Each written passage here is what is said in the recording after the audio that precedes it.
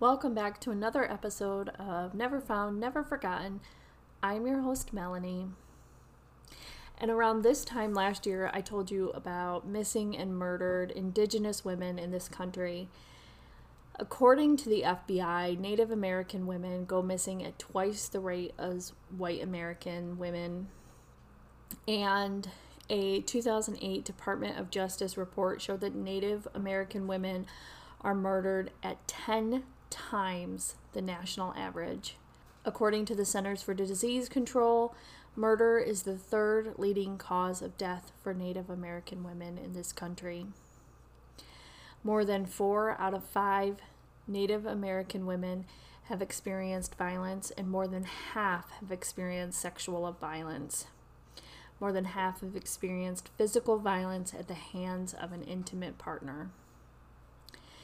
While these statistics are shocking, what's truly alarming is that these statistics are probably low due to underreporting and misclassification of race and poor data collection.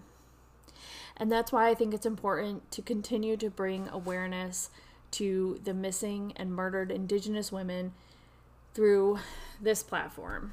I encourage you to visit some of the sources I include in the show notes to learn more about this epidemic happening in our country and learn more about what's being done about it. With that being said, let's get into today's story, the disappearance of 32-year-old Linda Skeek from Anchorage, Alaska on January 1st, 2016. Linda Skeek was the mother of 3 children, a 12-year-old daughter from a previous relationship who was living with her father in Juneau, Alaska, and an 8-year-old daughter and 5-year-old son with her husband, Thomas Skeek. And Linda and Thomas had just moved from Juneau to Anchorage in April of 2015 when Linda was promoted at her job, the NANA Regional Corporation, and Alaska Native Social Economic Group. By all accounts, Linda loved her job, and she was really good at it. Thomas stayed home with their children while Linda worked, and Thomas and Linda had been married for about 8 years, but their marriage was crumbling. Linda struggled with alcohol addiction, and she had checked herself into rehab before. On weekends, it was not uncommon for her to go on binges, but she was always home on Sunday night, ready for work on Monday morning. Rena Sims was Linda's foster mom from the time Linda was 14 years old. And in one article, she said, quote, "She was very loving, thoughtful person, respectful to others. She loved children and didn't forget a birthday. She was a great daughter. That doesn't mean she didn't have her problems, but she was very well loved and she gave love back," end quote. So on New Year's Eve, the family watched the Minions movie in the family SUV while waiting for a fireworks show, and then they watched the fireworks. After that, Thomas said he drove Linda to 3 bars and a strip club. He said he and the kids would wait in the parking lot until Linda was ready to go to the next bar.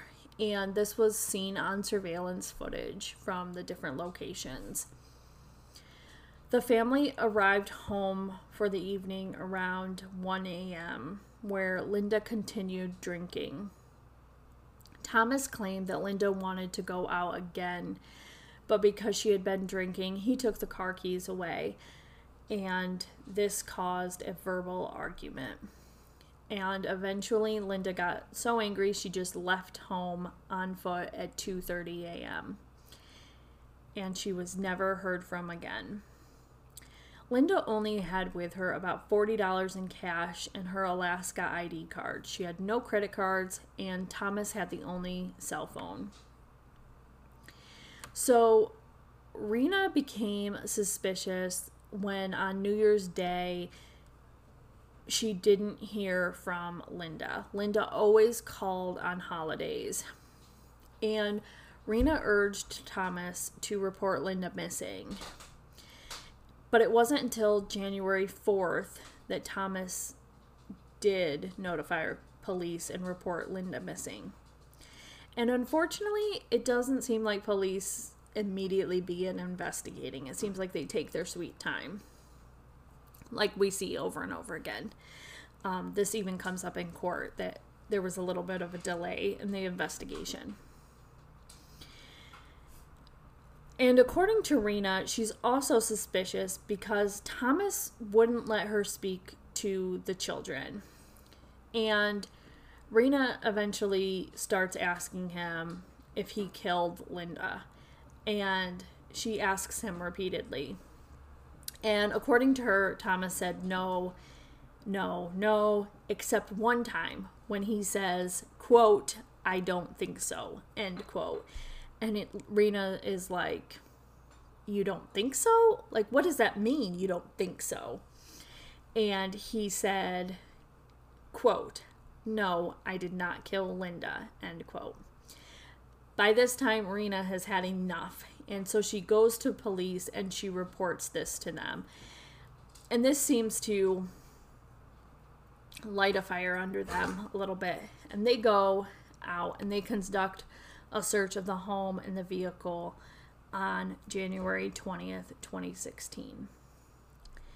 And it's at this point that Thomas is arrested and charged with first-degree murder and evidence tampering. Investigators find blood evidence in the home. There were blood stains found in the bathroom, in the basement crawl space, on the kitchen wall, and in the passenger side of the car. They also find a clump of long dark hair in the crawl space. Allegedly, investigators also noted that Thomas had what appeared to be a human bite mark on his right arm, bruising on his neck, collarbone, and hip. And they also find clothing in the dryer that appeared to have been washed with too much bleach. And there's a note written on the calendar that on January 1st that said, quote, 2:30 a.m. Linda walked off, end quote. Which, who does that? Really, nobody. It's weird. It occurs to me that they must have done some investigation before January 20th when he's arrested, because that's almost 3 weeks after she went missing, and I would think that his bruising and stuff would be gone. And are those clothes really still in the dryer? Police believed that Thomas had killed Linda and tried to clean up the scene. And investigators learned that Thomas had purchased bleach, ammonia, and Lysol from a local grocery store later on January 21st, so later in the day. I hope he wasn't like combining those, because you're not supposed to combine bleach and ammonia. You're not supposed to do that, dude. It's bad news. Thomas and Linda's daughter also told her great uncle that she remembers seeing Linda's feet in the downstairs bathroom with blood all around them on the night of her disappearance. Which, how traumatic is that? Come on. The woman who lived in the unit above the Skeeks reported hearing a loud argument, and she heard Thomas yelling and swearing at Linda, and said that she heard Linda say that she wanted a divorce. And this was something that Linda had told friends and family as well, that she wanted a divorce from Thomas. Their marriage was not doing well. In fact, on November 30th, 2015, Linda had filed for an order of protection against Thomas, claiming that Thomas had assaulted her by grabbing her arm and pushing her and leaving bruises on her chest. According to court documents, in this same month, Linda had allegedly pointed a loaded gun at Thomas in front of their daughter. But just 10 days after filing the order of protection, Linda withdrew it and the two apparently reconciled. But both Linda and Thomas were having affairs. Linda's boyfriend had an alibi for the night she went missing and was not considered a suspect in her disappearance. Thomas's girlfriend moved in shortly after Linda's disappearance. So Thomas's murder trial began in March 2019. And this was rare because it's a murder trial without a body. And we've talked on this podcast before that it's rare to take a case to trial without a body because the lack of evidence and the reasonable doubt that is introduced. Only a small number of cases in Alaskan history have gone to trial without a body. And the defense in the trial claimed that there was not enough evidence to prove that Linda was deceased at all, and that if she was deceased, there was not enough evidence to prove that Thomas was responsible. Thomas's attorney suggested that Linda had walked away from her life, that she had harmed herself, that she was the victim of a random attacker, or she could have been killed by a drunk driver. All reasonable doubt. And despite Linda and Thomas's daughter testifying for the prosecution, seeing her mom's feet surrounded by blood, the great uncle's testimony, the testimony from the neighbor, hearing the argument, after 3 days of deliberation, the jury acquitted Thomas on all charges. He was found not guilty of first and second degree murder, manslaughter, and tampering with evidence. Here's the thing. I don't know how I feel about this. Thomas was not a great dude. I'm going to say that. He, in 2006, I believe it was, he was convicted of attempted sexual abuse of a minor and served some time in jail, 4 months in jail, after allegedly raping a 15-year-old girl while working in Juneau as a caseworker for social services. He's not a great guy. He doesn't have great character. There seems to be some evidence pointing toward something happening this night. However, without Linda's body, I feel like there's too much reasonable doubt introduced.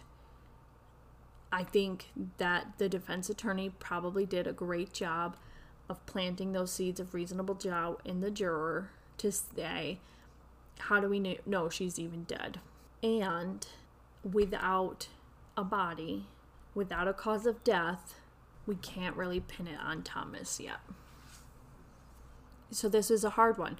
We need Linda's body. We need to know where she is. The fact remains that Linda Skeek is still missing. Linda is Tlingit and Eskimo Alaska Native. She is described as being 5 foot 10 inches tall, weighing 200 pounds. She has black hair and brown eyes. Her ears are pierced.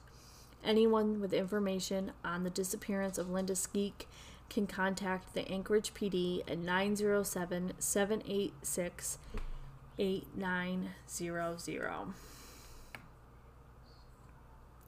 Since I last talked about missing and murdered Indigenous women, there has been some progress made in making changes to policy and bringing awareness to this epidemic.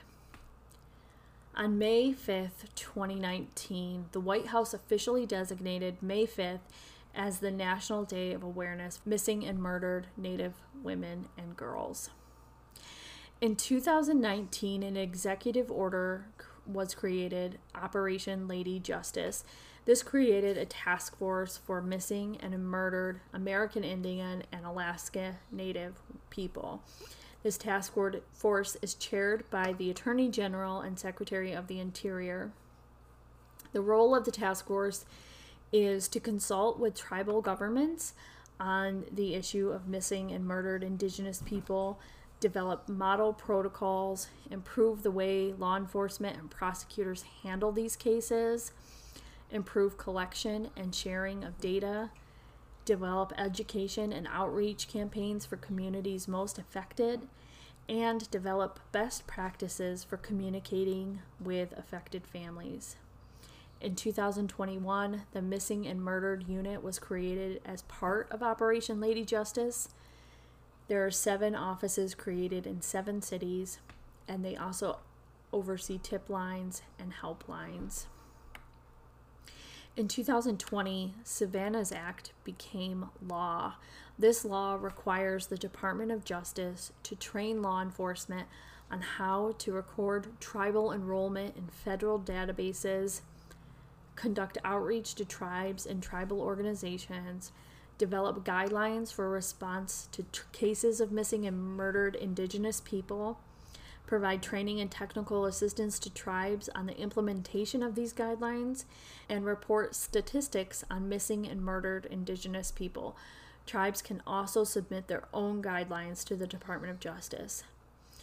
This law also allows the Department of Justice to provide grants for developing policies and procedures related to law enforcement's handling of missing and murdered Indigenous people, and for compiling and annually reporting data on missing and murdered Indigenous people.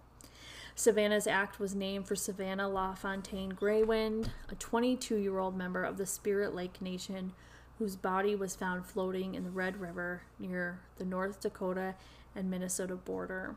Savannah had been murdered by a neighbor when she was 8 months pregnant, and her body tossed in the river.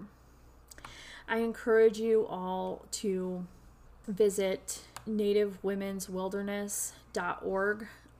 They keep a great list of what's happening state by state. They also keep a great list of what's happening across the country on a federal level in regards to missing and murdered Indigenous women, to keep abreast of how this issue is changing and what's being done to help this problem.